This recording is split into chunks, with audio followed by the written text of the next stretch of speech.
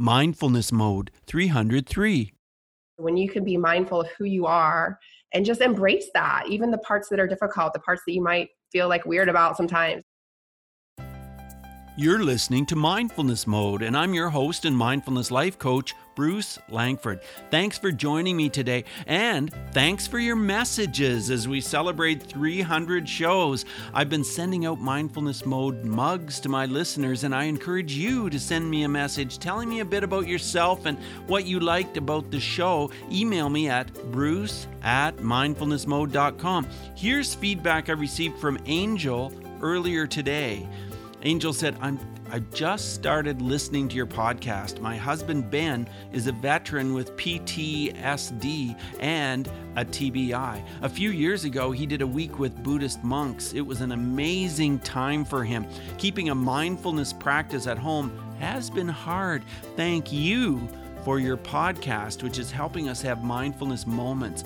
My guest today has a wonderful ability to help you discover and tell your story so you can connect with others and thrive in your life and business. She calls herself a truth digger. If you're anything like me, you'll love this interview. Sit back, relax, and enjoy this interview with my bubbly friend, Dawn. Mindful Tribe, we are going to do some digging today. This is going to be interesting. I have a special guest named Dawn Gluskin today. Hey, Dawn, are you in mindfulness mode? I am, actually. I just got off my meditation pillow right before this. I was like, I'm going to show up right. That's great. Yes. Well, Dawn, let me tell you a little bit about Dawn. Dawn Gluskin is a storyteller, a copywriter, and this is what I was alluding to before, and a truth digger. She helps entrepreneurs tell their stories that need to be heard in the world. Now, this sounds simple, of course, but it's just not always as easy as it might sound. She's been in sales and marketing for over 20 years, and she grew her first business to 7 figures, now wait for this, at age 30. Now, that's pretty impressive. She stands for full self-expression and vulnerability as the means to a well-lived life and a thriving business. Yes. And she's also very energetic and fun to talk with. So it's going to be great to talk with you, Dawn. But first of all, let's find out, what does mindfulness mean to you? Yeah. So great question. So mindfulness to me is just really about being present, moment to moment to moment. So a lot of the time we just we live so much of our life in here. And what that looks like is, reliving the past and just bringing up those memories. Oh, I wish I had done this differently. Or, going into the future and being worried like, oh, this isn't going to work out. But life is now. It's now, and then it's now, and then it's now. And if you can just be really present with that, like life is beautiful. Life's out here, not in here. So that's what mindfulness really is for me. And also a different level of awareness and consciousness, awareness of self, awareness of others, awareness of feelings, just of your environment, of just everything. Well, it's exciting to talk with you because you draw people's stories out of them. Yes. And Dawn, we hear all the time, tell your story, be authentic. Right. But it's not always easy to do that. We don't know what parts of our story to tell, what parts of them not to tell. We want to be vulnerable, but we're not sure how to do it. But you're the expert. How do we make sure we're telling the story that people can resonate with? Yeah. I mean, it sounds so simple. Just be yourself. Yes, it does. and it's not. And it's people really struggle with that. And the reason why it's inside of, we all want to be liked and loved and accepted, and we don't want to be judged. And it can feel really scary to put yourself out there and your real self and then not have it embraced and loved. So we kind of go through life wearing these masks and kind of showing up how we think people want us to be. So we're living our lives inauthentically and inside of wanting to be liked and loved. It's just a human condition, it's our basic survival mechanism is we need our tribe. We don't want to be dejected. So that's kind of how we go through life. So when it comes to sharing our story, we're like, well, I don't know if I want to tell this part. They're not going to like me. They're going to judge me. And so first it's getting past that and just realizing you're perfect and whole and complete how you are and just to be that in the world. And people are just drawn to it magnetically, like, especially because so many people are living inauthentically. If you're the opposite of that, people are like, oh my gosh, what is this? I want to be part of that. Right. Yeah. Well, it's so much fun to talk with you because you were able to get your story out there. Even in your 20s, you had such a successful business by age 30. What was your first business, Dawn? Oh boy. So it's kind of funny, my story and how I ended up this being my mission and my business and everything is ironic and also perfect. But as a little girl, as my 5-year-old self knew I was going to be a writer when I grew up. And then like the world convinced me you'll never make money doing that. So of course I wanted to be accepted in the world and successful. So I ended up going to school for sales and marketing or for business. And then I got into sales and marketing as a career. And inside of that, I just purely randomly got into the industry of selling electronic components for a living. I know people were like, you did what? Because I'm not an engineer and that's not, my passion, but I just happen to make good money at it. And for people that are scratching their head right now and saying, what does that even mean? It's if you were to like open up your iPhone, there's a circuit board inside, and on that circuit board, there's a lot of little tiny components. So I was selling those in mass quantities to like Fortune 500 companies. Made good money, loved my clients, loved the people I worked with, all that good stuff. But it wasn't my soul's calling. So I ended up starting my own business eventually after being in that industry for a long time and just hustled and a lot of heart and grew it from $0 to $3 million in annual revenue by year 2 in business, which was quite a feat. But long story short, I always say I had 5 really incredible years in that business and I was open for 7. Okay. So the last 2 went a little south and ultimately I had to shut down the business to a huge financial loss. It was emotionally very difficult, just a really hard time in my life. And it's perfect. In hindsight, I actually realized I created that because I knew it wasn't my life calling. I kept saying, 1 more year of this and then I'm gonna sell the company and then I'm gonna do what I really love. Like we all kind of do that. Mm-hmm. And I kept saying that. And I apparently the universe was listening because I got the 2x4 over the head and it's like, no, you're not supposed to be doing this anymore. And so I carried a lot of shame around that for a while because I went from being on this pedestal in the New York Times.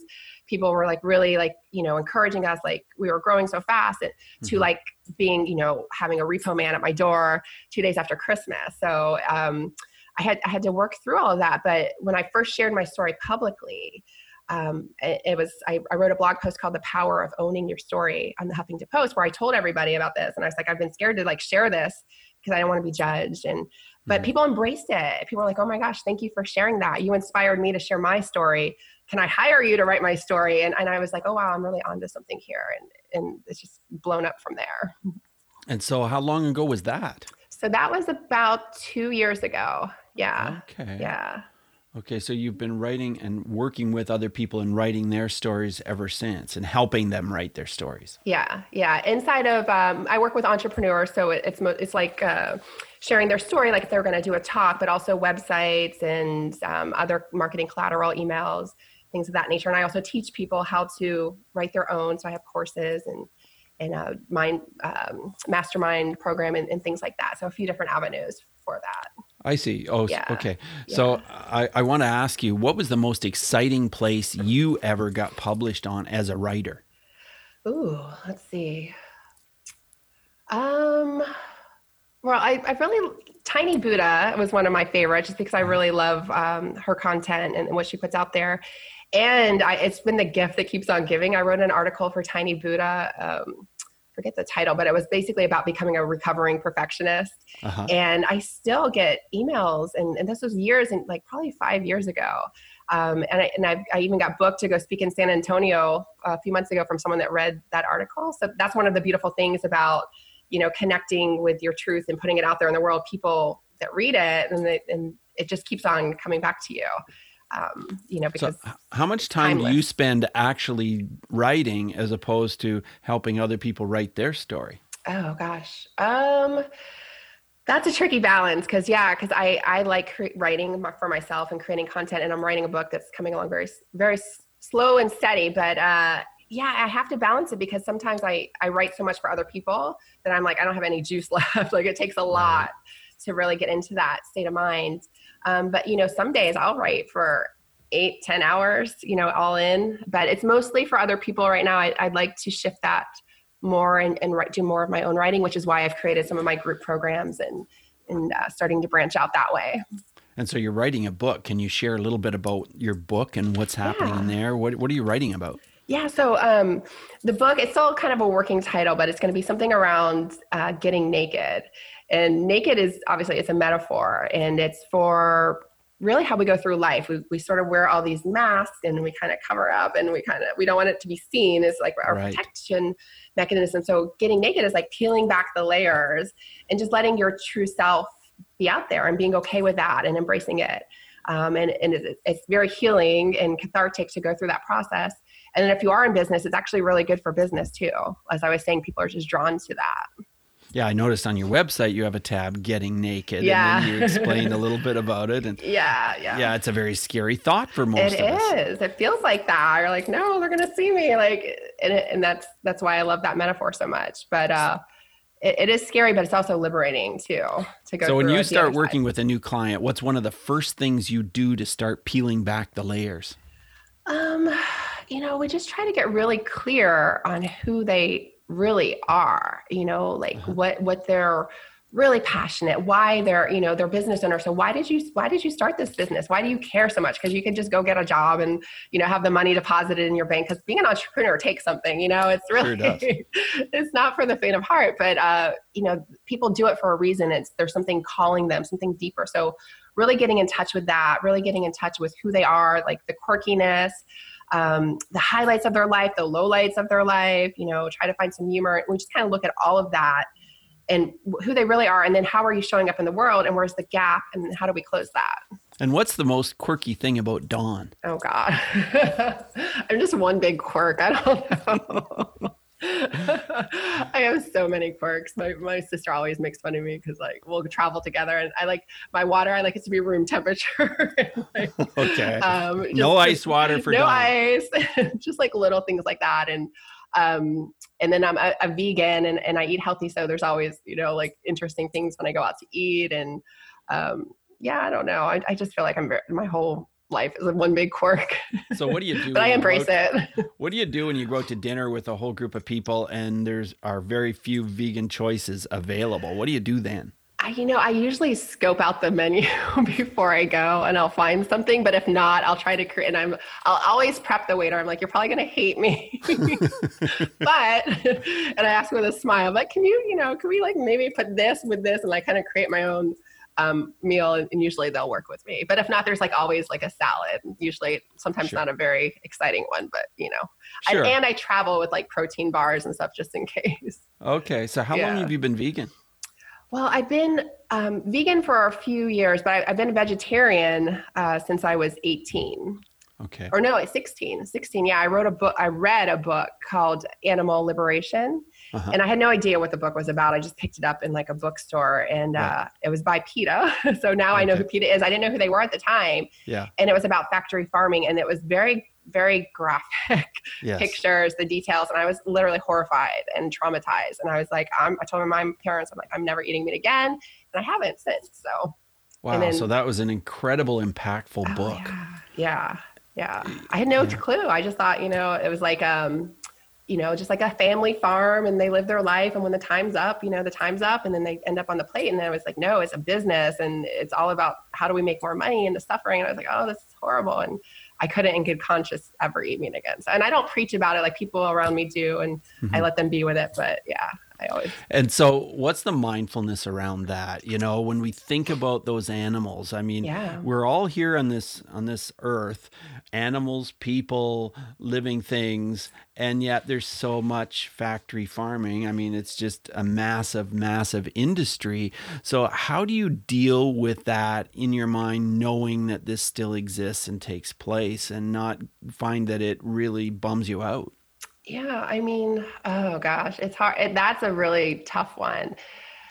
Because you don't want to become resigned to things and just accept them. But at the same time, it's like, well, how can I, as one person, change this that's always been like this, and where people, not everyone sees it my way, and they're like, well, what's wrong with that? Animals are to be eaten. Like so many people just have that point of view. Yes. So I just think as one person, you do your best. You live your life the way you want the world to be, and you maybe start affecting some of the people around you. And some people take a more like aggressive stance on it, and they really like get on want the world to know their point of view. But I'm a little more subtle.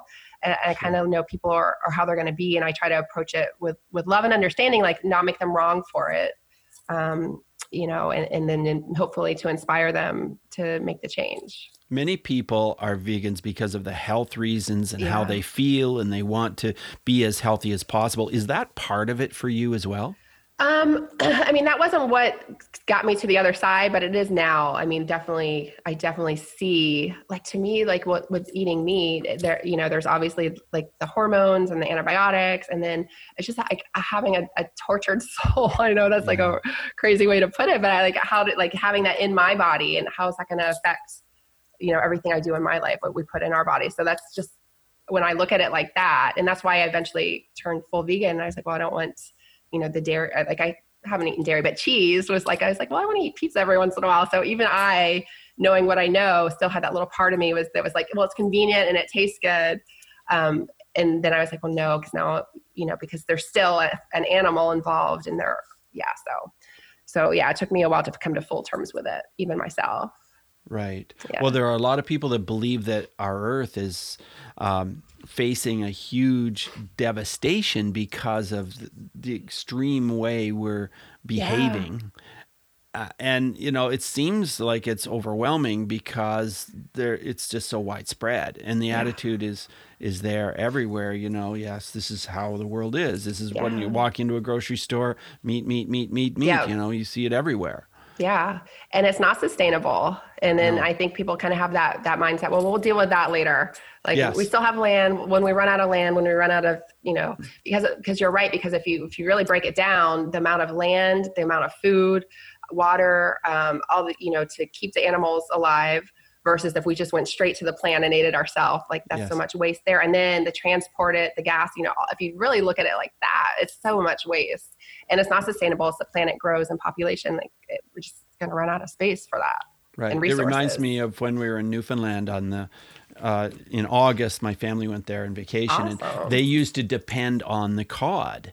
And the cod there was just millions and millions of cod. And that's what really provided income for the whole island. And then they literally ran out. And then of course the government banned cod fishing for the most part. And so all of their incomes just came to a halt. Yeah. So that was not sustainable. But for many years, everybody did the same thing, really. Yeah. And that's a good point when you say that their income came at a halt, because everything is connected and it's not just an easy thing. Well, let's just stop using meat, but you're right. There's a ripple effect. It's going to affect people's livelihood. So it's kind of crazy how everything's connected and there's no simple answers for everything, but we got to do the best we can. And as human beings, we want to care, but at the same time, sometimes we want to hide. That's one of the things. Now, we want to care as long as it's easy. If it's too hard, I don't want to care anymore. Exactly. Now you work with soul-centered entrepreneurs. Yes. And what does that mean to you, soul-centered? Yeah. So really it means they're purpose-driven. So, and not that there's anything wrong with making money. I think making money is a good thing. And I wish all those, spiritual and conscious people in the world had the money, because then it would be a very different world. But their whole reason for being in business is not, I just want to make a lot of money. That's like a byproduct of it. But there's something deeper that they're being called to share with the world or change the world.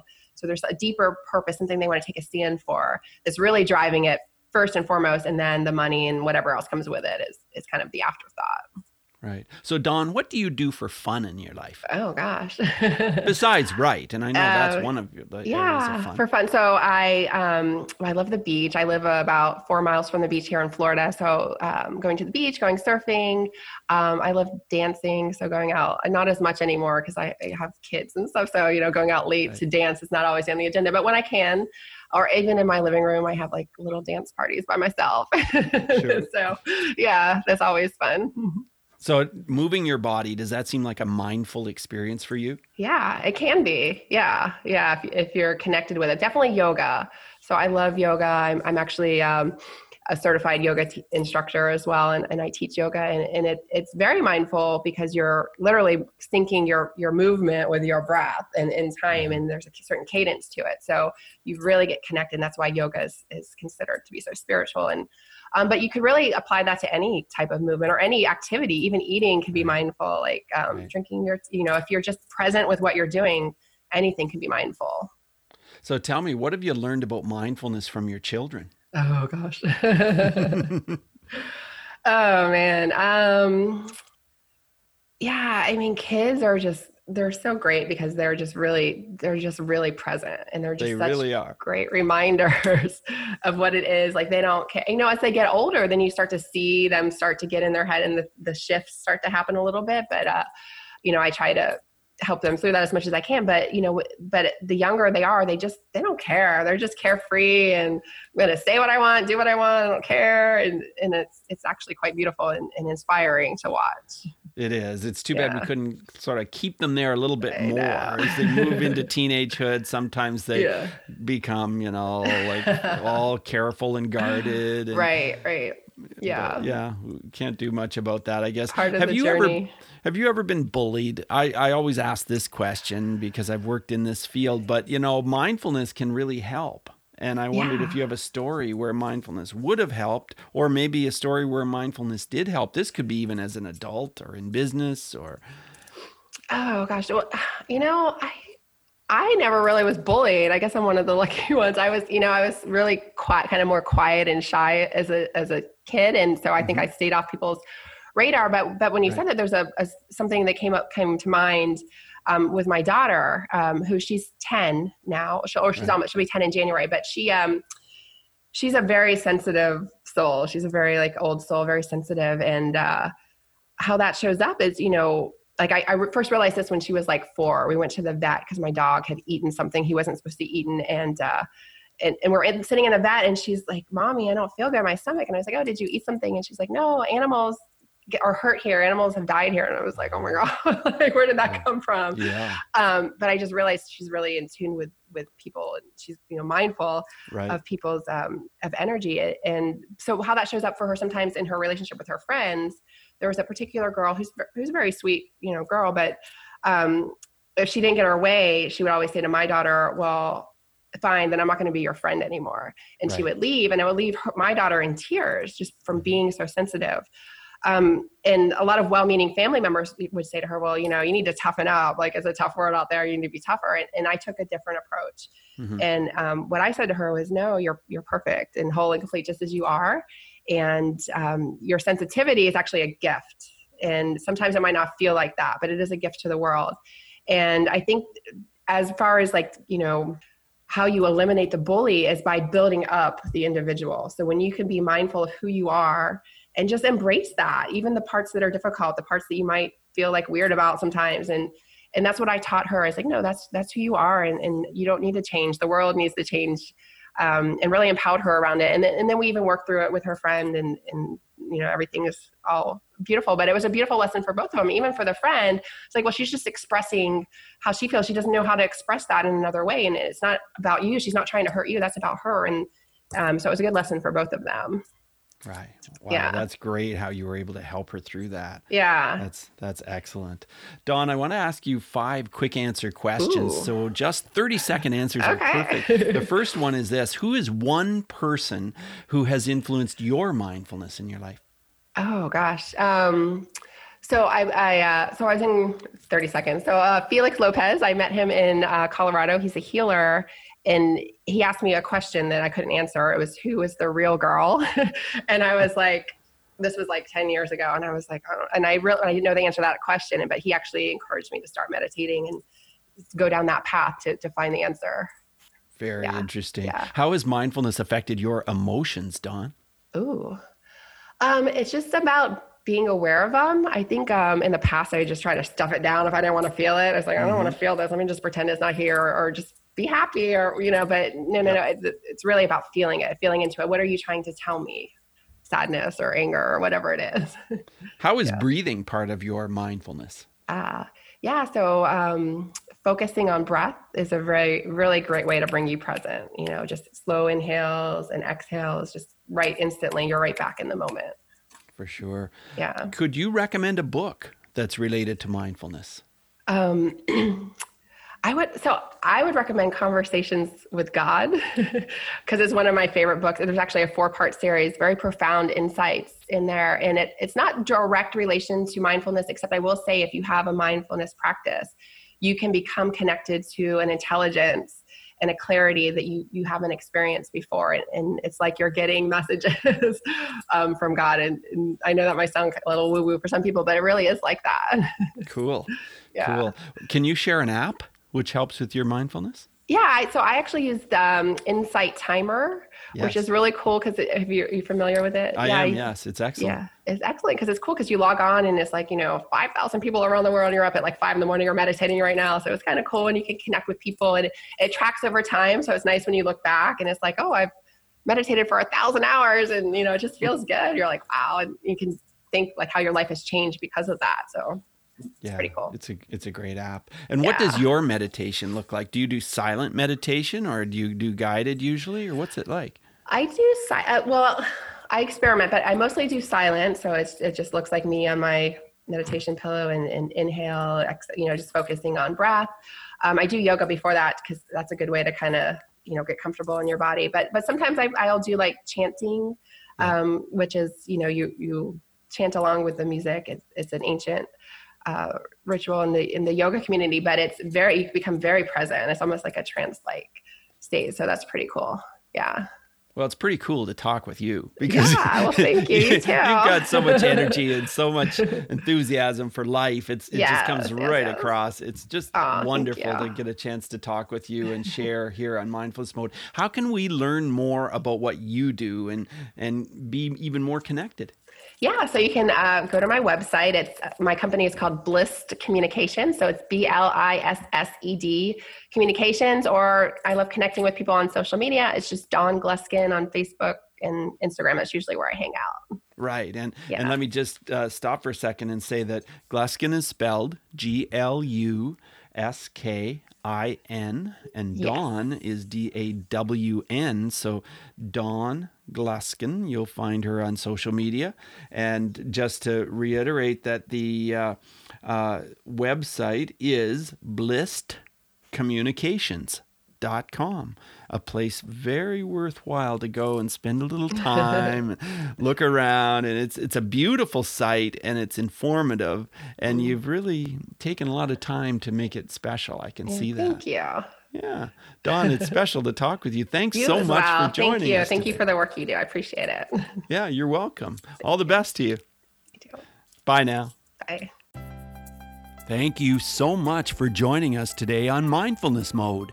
For show notes for every episode, check out mindfulnessmode.com and type the guest name or episode number into the search bar. If you've enjoyed this podcast, you could help us out by subscribing to Mindfulness Mode wherever you listen. Maybe it's iTunes, Stitcher, Google Play, wherever. Hit subscribe and share. Subscribing and sharing helps keep Mindfulness Mode on the air. Subscribe and share. Till next time, Mindful Tribe, use what we've learned today to reach new heights of calm, focus, and happiness. Stay in the mode.